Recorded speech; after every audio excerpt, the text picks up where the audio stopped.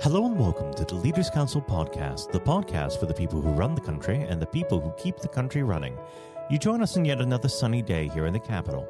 I'm Matthew O'Neill, and today, as always, we ensure that we have a variety of distinct perspectives on leadership. First, we're joined by Amin Amiri, founder and chief executive of A2E Industries. Amin, hello. Hi. Thank you for coming on the program today. Now, normally we'd get straight on to the subject of leadership, but we should touch on the ongoing COVID outbreak before we start. How has this affected your operation?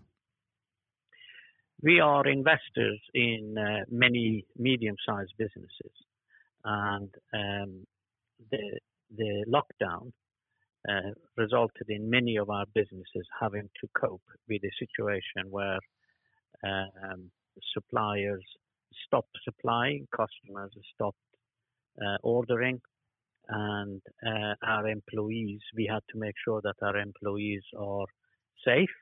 And basically, the lockdown closed many of our factories. Now, when it comes to the post-COVID recovery for the economy and for individual businesses, what sort of plans have you put into place? Well, first of all, we ensured that during the lockdown that we remain connected with all our suppliers, all our customers, and all the other stakeholders such as our bankers, our funders, our employees. And basically, we partially opened many of the factories and offices within a week of the lockdown, when we realized that we are classed as actually essential workers. And therefore, there was no closure as such, which was noticed by our customers and suppliers, etc. But we were obviously working at reduced capacity. And we were one of the few businesses in our sector that actually operated, albeit at a reduced capacity, throughout the lockdown period. Each week on the podcast, we like to discuss a topical matter, and this actually dovetails quite well into what we're talking about right now. This week, we're trying to find the silver lining of what has been an enormously dark and dense cloud. So can you tell us about any positives you or the organization have managed to glean from the past few months? The biggest issues that are positives from the lockdown is the fact that our management teams and myself, we segregated ourselves and had to deal with a situation where the resources are not at our disposal, and that we have to work within a very limited,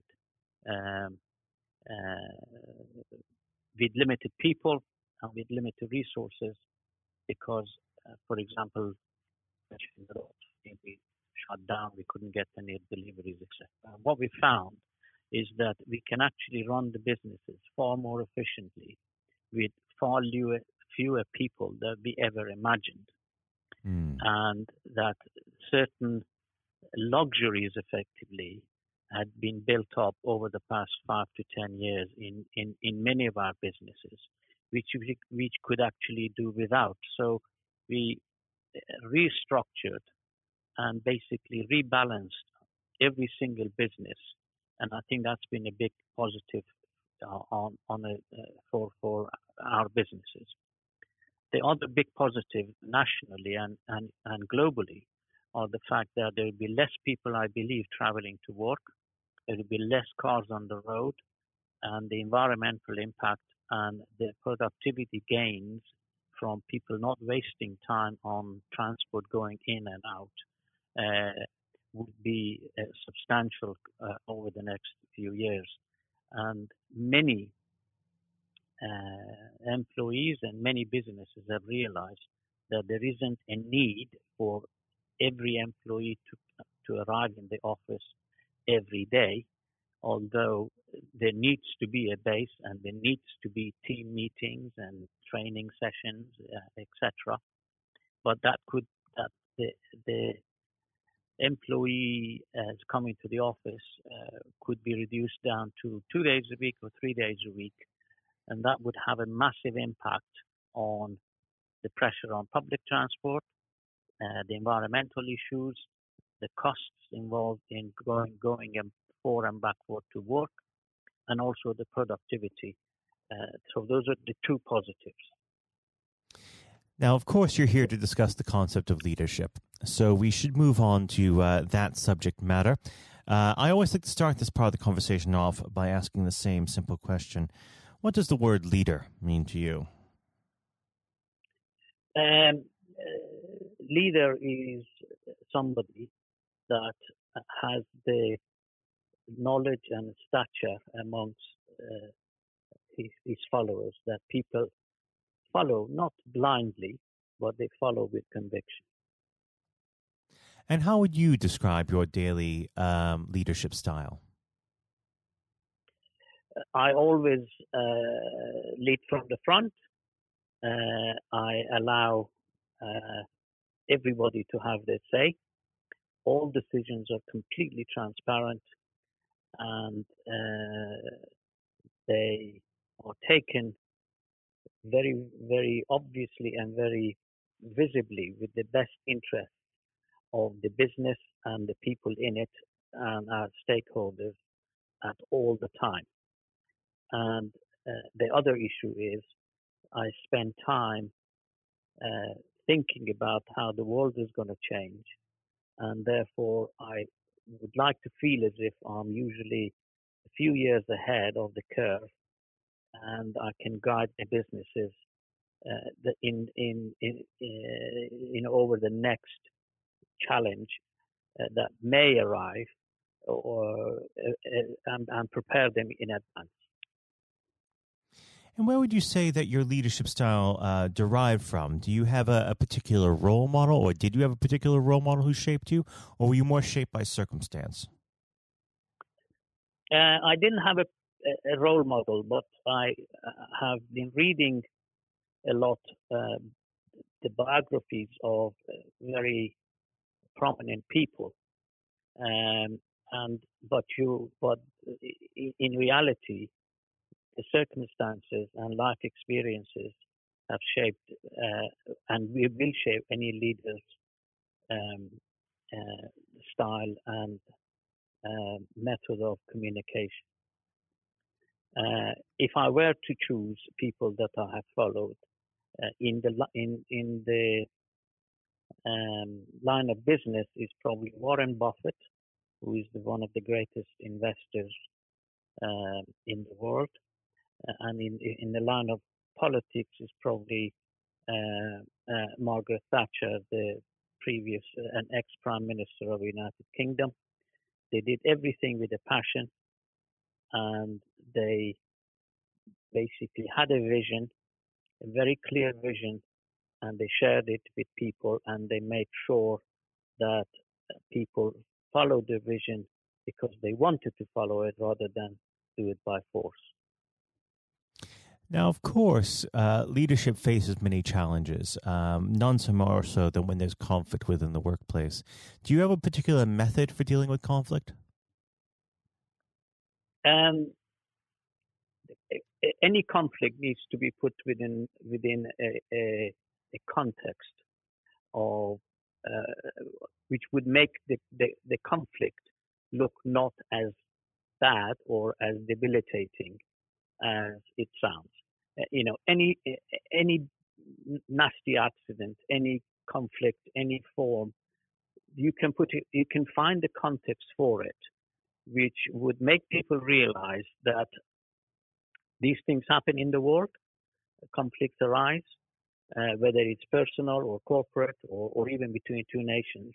And the issue isn't why the conflict arose, but the issue is how do we best resolve it. And that's why the context is very important. If you have a vision of future and you put the conflict within that context, you can always deal with it far better than if you panic or if you think that it's the end of the world or you don't know because you haven't got a vision of where you want to go, how to deal with the conflict, or what you want the result of the conflict resolution to be. Now, unfortunately, our time together has drawn to a close. But before I let you go, what does the next 12 to 24 months look like for A2E Industries? Sorry, could you repeat?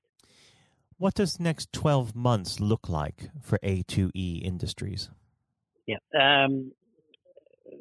We will continue to restructure and reshape all of our businesses and basically crystallize the plans that we have developed over the past few months. We will also make a few more acquisitions to strengthen our existing group and basically create a wider ownership for each of our businesses. Because during this lockdown period, we have identified specific people that were crucial, and we want to reward them with share ownership. And we also wish to involve our suppliers and certain of our customers in the value creation for the same reason. Well, Amin, I'd like to thank you very much for coming on the program today. It's been a pleasure having you here, and I hope that we can have you back on the show when things get more back to normal. But for now, Amin, thank you. You're welcome. Thank you very much. That was Amin Amiri, founder and chief executive of A2E Industries. And now, if you haven't heard it before, it's Jonathan White's exclusive interview with Sir Geoff Hurst.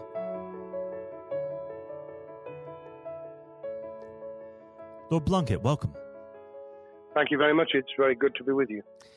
Well, of course, nothing is being said at the moment other than COVID-19, which we must touch on. What would your message be to small businesses who are trying to keep going? Well, I think the last ones standing will be the ones that thrive when we get back to some sort of normality. So it's have confidence and courage. Obviously take advantage as far as you can of the government help. I think that Rishi Sunak, the Chancellor, has gone about as far as you could have expected. Mm-hmm.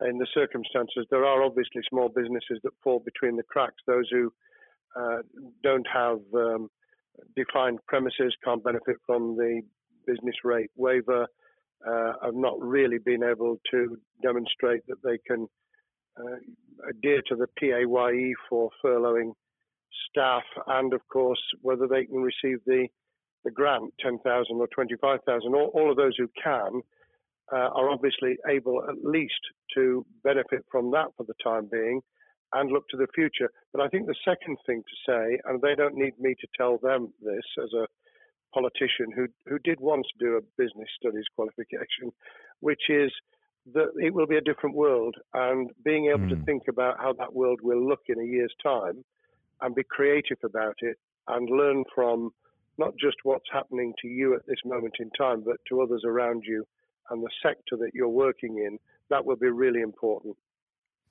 Do you feel that the long-term effects of the COVID-19 outbreak will in some ways be positive for British industry?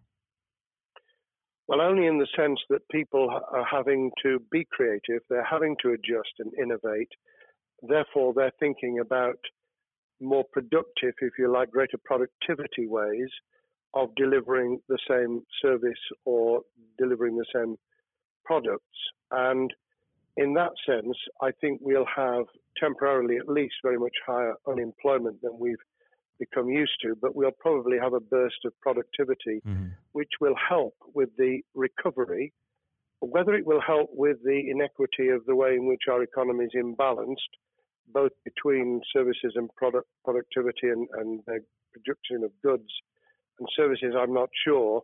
What we will need to try and do is to ensure that the geographic imbalance that exists is, as far as humanly possible, is dealt with by both the entrepreneurship and innovation from the bottom up and targeted government help, which will still be needed. And we are now in the throes of the kind of borrowing that we saw back in 2008 to save the banking and economic system. We're having to do that to save the whole of our productive business and commerce, and I think that will have to be sustained for some time.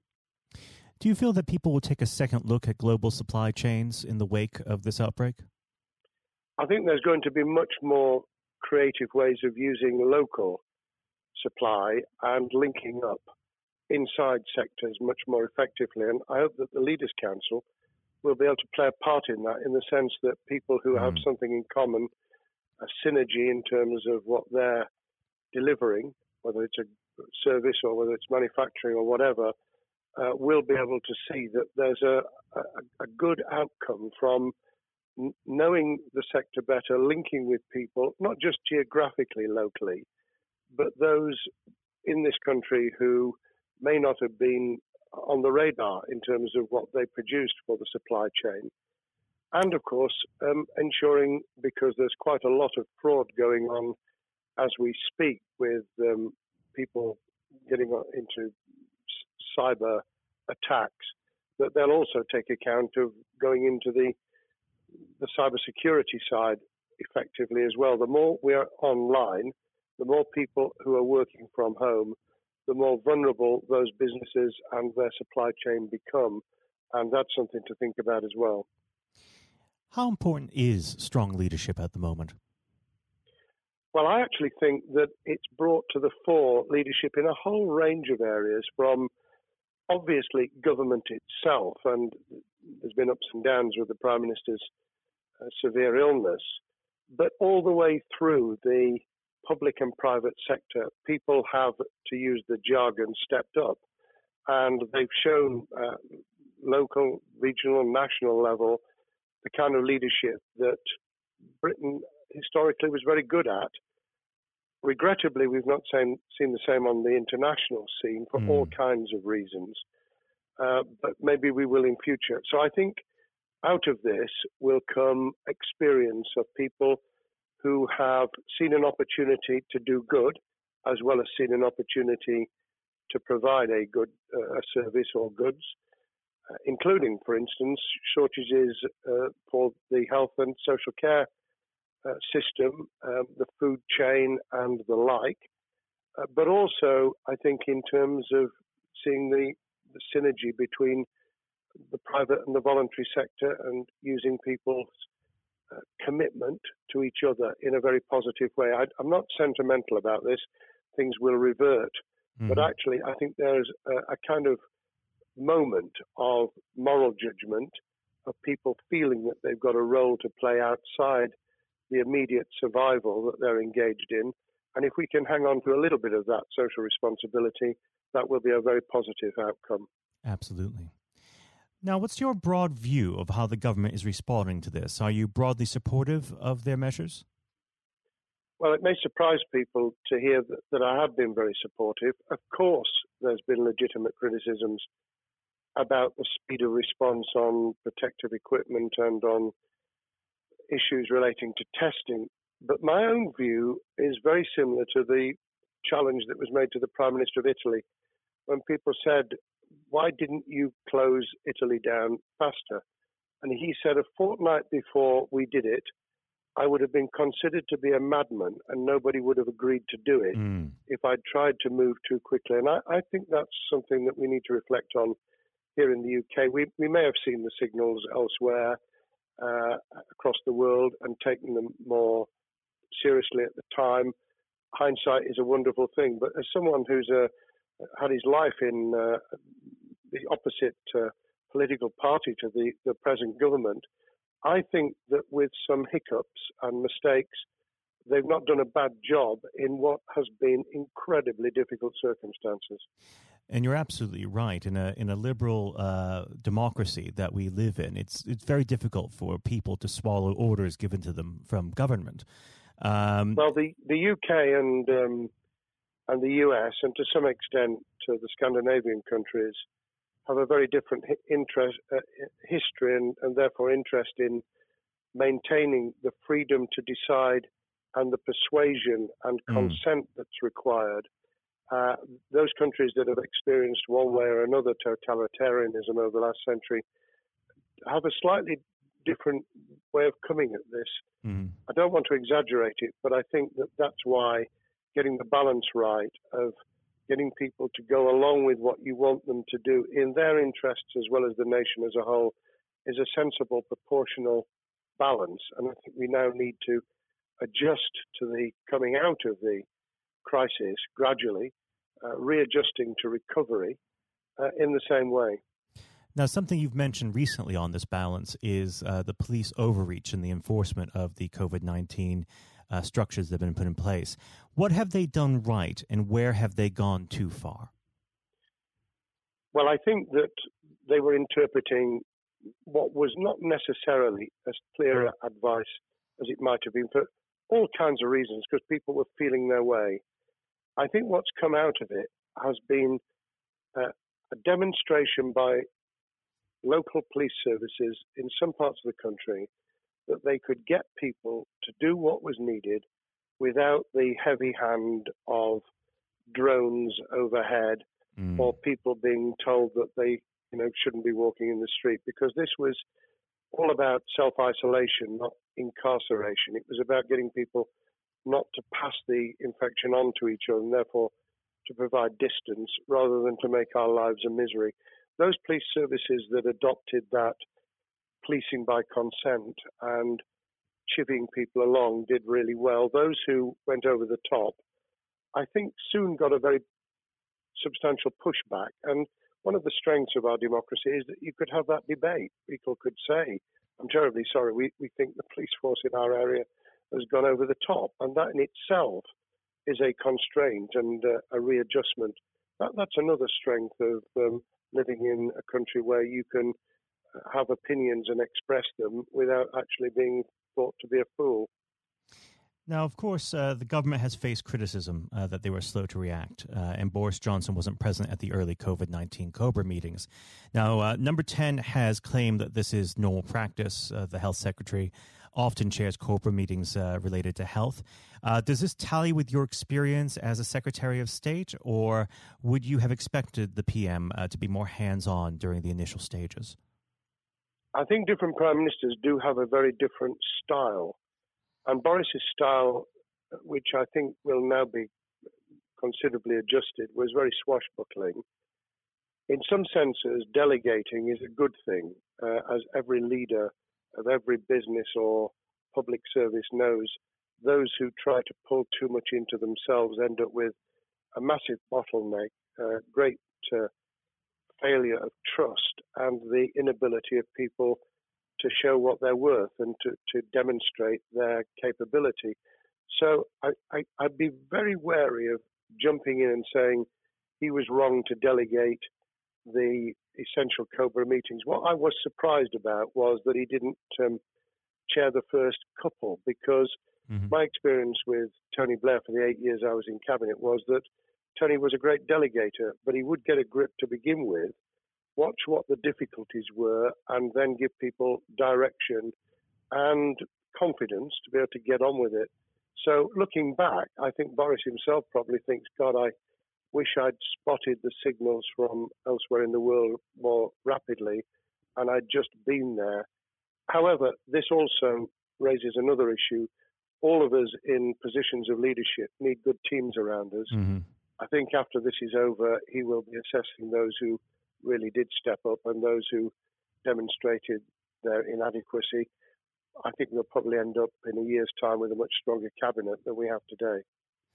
Well, absolutely. And of course, we've seen a significant drop in the visibility of certain special advisors like Dominic Cummings during this entire period. So it'd be interesting to see how that pans out.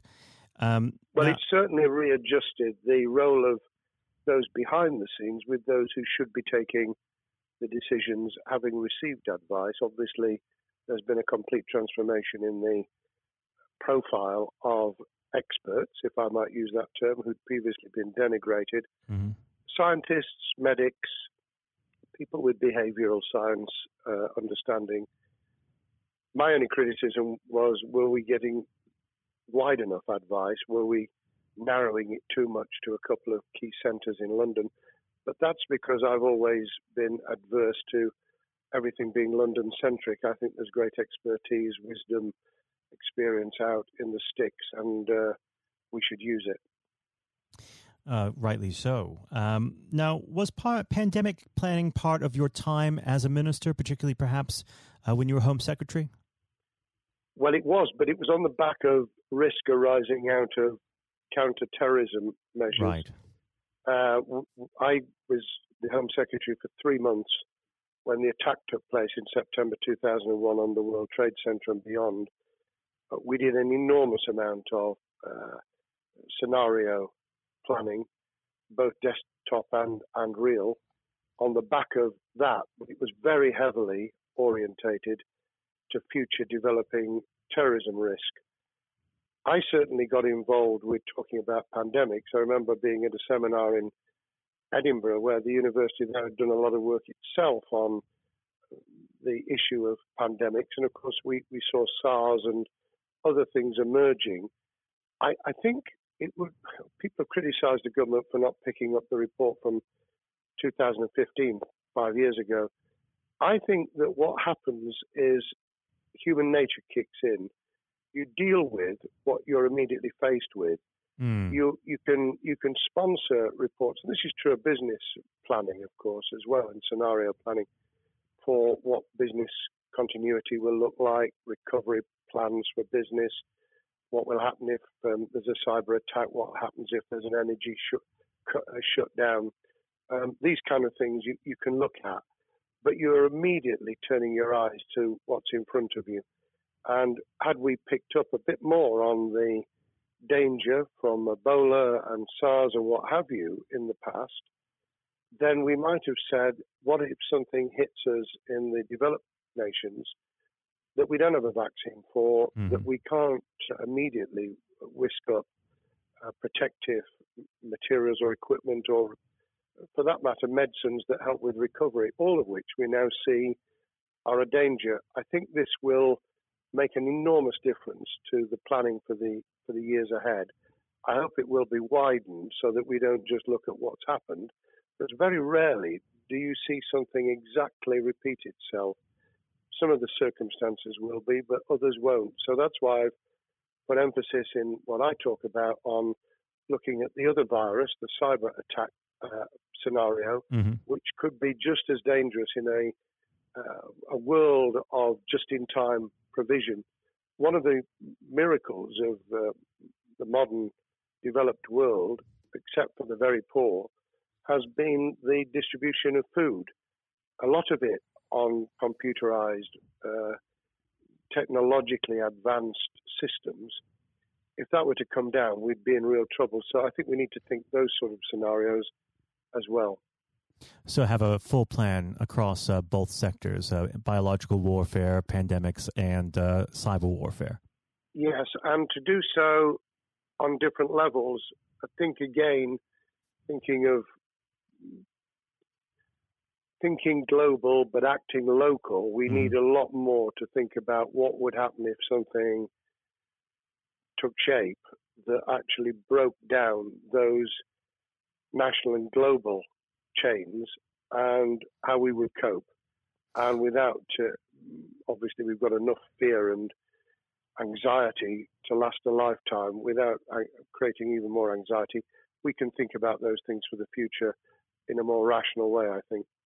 Now, aside from the physical threat of the virus, one of the things that people are vastly worried about is the effect on the economy, not just national economy, but also the world economy.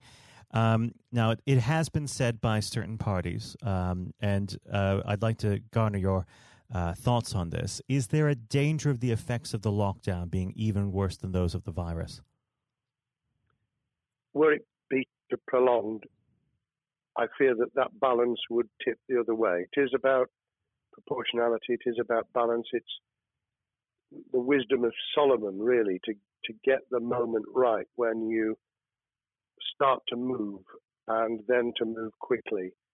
There's no doubt whatsoever that we are stocking up, not just on the economic and employment front, which will be devastating enough, but on the health and social well-being front enormous challenges, and they will need careful handling because there's a lot of people whose lives, for a variety of reasons, are at risk in the future on a scale that we've been dealing with over the immediate handling of the pandemic, concentrating really hard on those affected by COVID-19, those sadly who have died or been seriously incapacitated.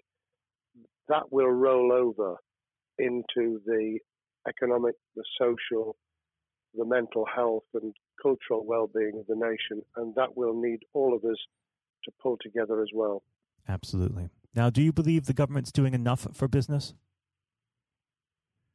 I think that the speed of reaction once the scale of the pandemic was clear was very good. I've praised Rishi Sunak for his action. Remember, a chancellor who only just come into office was planning to deliver the budget in the middle of March and has had at least three equivalent budgets since. I think he's handled it very well. Understandably worried now about what we're doing to our economy. The level of borrowing is sustainable because of low interest rates, but it reaches a point, of course, where it tips over so that you can't then do the kind of structural investment requirements that the government were laying out before and in the March budget. And those will have their consequences as well as a planned payback over many years. I think we've learned something over the last few months. We needed to take immediate action. We don't want another round of austerity equivalent from 2010 through to 2019. I don't think the nation, on the back of what's happened and the challenges we have, could take that. And therefore, we need a different plan, economic plan, over a much longer period, just as we did from the Second World War all the way through to 2002, when the final American loans were paid off. Now, of course, one thing that's on everyone's lips, how much longer do you believe that the lockdown can go on for? I believe that we need to be substantially back in action as an economy in June. This obviously is led in terms of places where people would meet in large numbers, having to adjust to the fact that it will be longer for them. And sadly, that will involve business closures. It's why the Chancellor extended the furlough scheme to the end of June. Mm-hmm. But unless we get things moving in June, I think we'll run into the summer where all kinds of services and industries will have a chain reaction effect. And what happens with one will then have a major impact on another. And then you get the skittle effect where things get knocked down that you hadn't perceived were going to be affected. So I very much, if I were in government, and I always think of things in that context, what would I do if I were in government? I would be on the side from the second week in May, on the side of the hawks in terms of saying we've got to start moving, and we've got to do so with the collaboration and cooperation of the public who have got the message, who did behave, who responded magnificently. Let's try and get back, perhaps, doing things differently for a time, but substantially getting back to business as usual. Unless we do that, then those areas that can't and wouldn't expect to be back in action immediately get pushed further into the middle of the year and the autumn, and then they become unsustainable. Now, of course, one of the other major developments we've had recently are the changes in the Labour Party. So if we could just speak on the Labour Party for a while.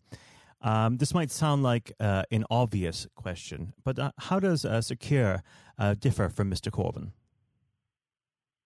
Well, I'm biased because I believe the Labour Party has come out of 4.5 years of a black hole of a nightmare, where it neither represented a credible opposition nor an electable government, and the combination was to let those who supported the Labour Party and needed some of its policies, let them down very badly.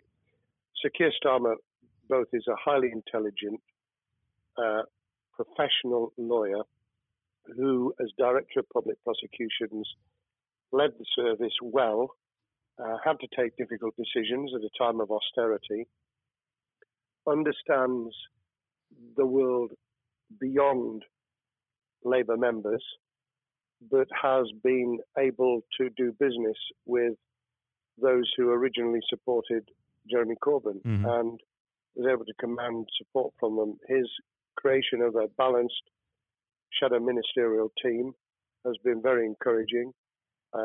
I supported Lisa Nandy, who he's made shadow foreign secretary, because I thought she understood the north of England and the disaffected former Labour voters. But I believe that Sir Keir has taken on board those who have something really sensible to offer, and I believe he will be both a great leader of the opposition. More importantly, he will then present himself as a credible alternative Prime Minister. And all governments need an alternative government at their shoulder. It was true of us from 97, and it took the Conservatives some time to recover and to get to that position, but they did, and the Labour Party will, and that's crucial for our democracy. All of us need to understand and appreciate that a living, breathing, functioning democracy requires a credible, confident, and in many ways supportable opposition, as well as a government that we clearly want to do well, because none of us want, as we didn't with the COVID crisis, none of us want the government to fail. We want to see our economy recover. We want our social well-being to be taken into account. We want to overcome deep-seated inequality and poverty, and we want to do it with enterprise and entrepreneurship and business playing their role. And that is about leadership nationally, locally, in the private and the public sector, people with ideas, with confidence, with the ability to pull teams around them, above all, to have some idea of what it is they want to achieve and a very good idea as to how to achieve it. Now, of course, one of the biggest problems Sir Keir is facing will be tackling the party's anti-Semitism problem. There has been a recent internal report that has been quite damning. What's your response to that report, and what does Sir Keir need to do in response? Well, there are two reports. One which is being produced by the Equality and Human Rights Commission, which he will, and has already indicated, will implement in full. The second was a leaked report put together by the supporters of Jeremy Corbyn, 800 pages of private interchanges on social media, which he has, Keir Starmer, set up an investigation to identify who did it, who leaked it, what the content was, does it have any salience and lessons for us, and where necessary, action will be taken. So I hope that as he moved very quickly to reassure the Jewish community, so he will be able to take the necessary steps to back up that reassurance with the kind of actions that says that this was a blight on a historic, great political party that all of us were ashamed of. We've been able to put that behind us and to move on to facing the future with confidence. What's the one key thing that Sir Keir needs to do to restore Labour as an election-winning party? I think Sir Keir Starmer's major challenge is to convince sceptical voters that Labour has not only reverted to a party that they can support because they can see it acting, developing, presenting as a credible alternative government, but also that the lessons have been learned from the fiasco from 2015 onwards. In other words, there have to be very clear signals of substantial change, not just the right words, not just reassurance that we're not going back to some of the crazier policies, but actually that we've understood why the electorate rejected those policies so substantially in December 2019. If people get that message, they'll understand that the Labour Party has changed, as it did in the 1980s and early 90s, to become the electable government with the greatest majority and historic majority, even greater than 1945, which I was privileged to be able to take advantage of in 1997 when I joined the cabinet. Now, I know what your answer is going to be to this question, but indulge me. Do you think Sir Keir has what it takes to be PM? Yes, I do. I think he has the background, he has the experience, he has the professionalism, he has the forensic mindset, and he has the confidence to have put a team around him which will ensure that it will work. And those elements are true of all leaders. Ideas, the ability to build a team, to have confidence in that team, and to be able to demonstrate leadership in practice, sometimes at the most difficult times. And, the Leaders' Council, those sharing their thoughts with the kind of thing that we're doing now with a podcast, but also joining us in linking up in that network of people who can support and help each other and learn from each other. That is what needs to be done in politics as it needs to be done in business. Thank you very much indeed, Matthew. Well, thank you for coming on the program. It's been an absolute pleasure, and I look forward to speaking with you again. Thank you very much, and good luck to all those listening in what has been a nightmare scenario. Good luck for the future. Have courage, have confidence, and yes, listen to those who know more about business than I ever will. Thank you, Lord Blunkett. Thank you. This has been the Leaders' Council podcast. Thank you for celebrating excellence in leadership with us. I have been your host, Matthew O'Neill. Until next time, goodbye. Thank you for listening to our podcast. The views expressed within the podcast do not reflect the views of the Leaders' Council of Great Britain and Northern Ireland, its parent company or subsidiaries, members of staff, other guests, or any other person therein associated.